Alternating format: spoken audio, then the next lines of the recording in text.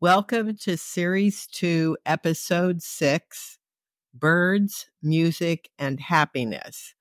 I'm actually going to begin with the words of the week since I have two poems I'll be reading, both of which were published in the same issue of the Lyric, and they both have to do with music, and the first one has a lot of musical terms that I'll just define before we get started. Arpeggio is a broken chord that is played in sequential order from its lowest note to its highest note, or vice versa. A major chord contains the first, third, and fifth notes of a major scale. The difference between a major and a minor chord comes down to one simple change, the third in a scale. A major chord contains the first, third, and fifth notes of the major scale.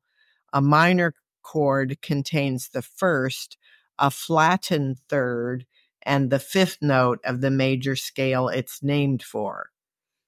A diminished chord has the first, a flattened third, and also a flattened fifth note. So you can see where the diminished comes from. And an augmented chord is a triad with a sharpened fifth. That is a fifth note raised one semitone. So an augmented C chord would have a C, an E, and a G sharp. Rubato is the temporary disregarding of strict tempo to allow an expressive quickening or slackening, usually without altering the overall pace.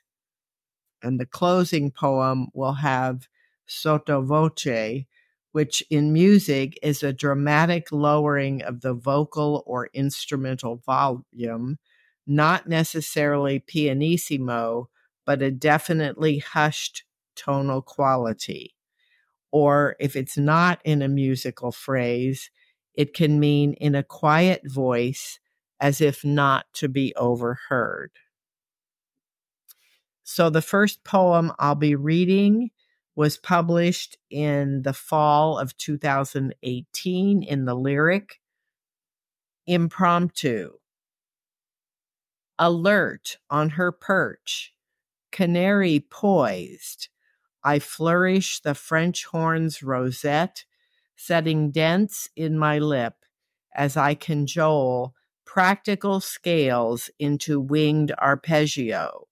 B flat, thumb valve down, onto F, major, minor, diminished, augmented, chords that scythe the sparrow-speckled air, slurring, legato, staccato, tenuto, tones molten and mellow as hammered copper, notes spiraling up like fluid incense rubato.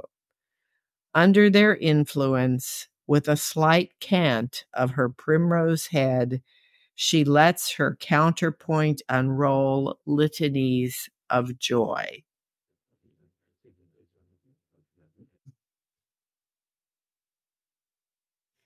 In our letters, we're writing about how we feel when the other makes us happy.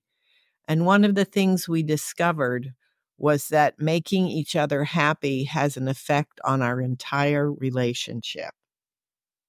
In Wes's letter, he wrote, "Dearest Vicky, when you have done something to make me happy, I always feel very close to you, knowing that you care so much for me. I feel all warm inside and very much needed and wanted. Sometimes I feel guilty, for it always seems that you are doing nice things for me when I don't feel like I've been doing enough for you. Mostly, though, your doing something nice for me makes me feel very loving and caring. It inspires me to do more for you and prompts me to work harder at strengthening our marriage. Especially since our marriage encounter, I am conscious how each loving act by either of us strengthens our coupleness. I also think that since our weekend, I am more conscious of the little things you do to make me happy, rather than just taking them for granted or just being oblivious to them. My darling, I do so want you to know how much and in how many ways you make me very happy. I love you. Always, Wes. In my letter, I wrote, My beloved Wes, I couldn't wait to start writing this love letter because all morning I have been thinking about how many things you do to make me happy, from things like making our bed or unloading the dishes, to being extra loving when I'm tired or depressed, to the great constant reinforcement of loving me always. But I guess all the smaller things you do to make me happy are just different ways of expressing your love. And that's why they do make me happy. I feel delighted, like a child clapping her hands at a surprise, or like it's my birthday every day and I feel really special.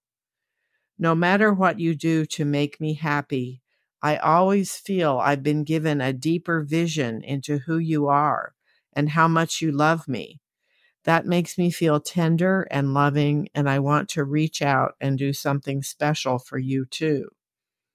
Especially since our marriage encounter, the things you do for me make me feel quiet and content, resting in that moment of our togetherness and enjoying the closeness it brings.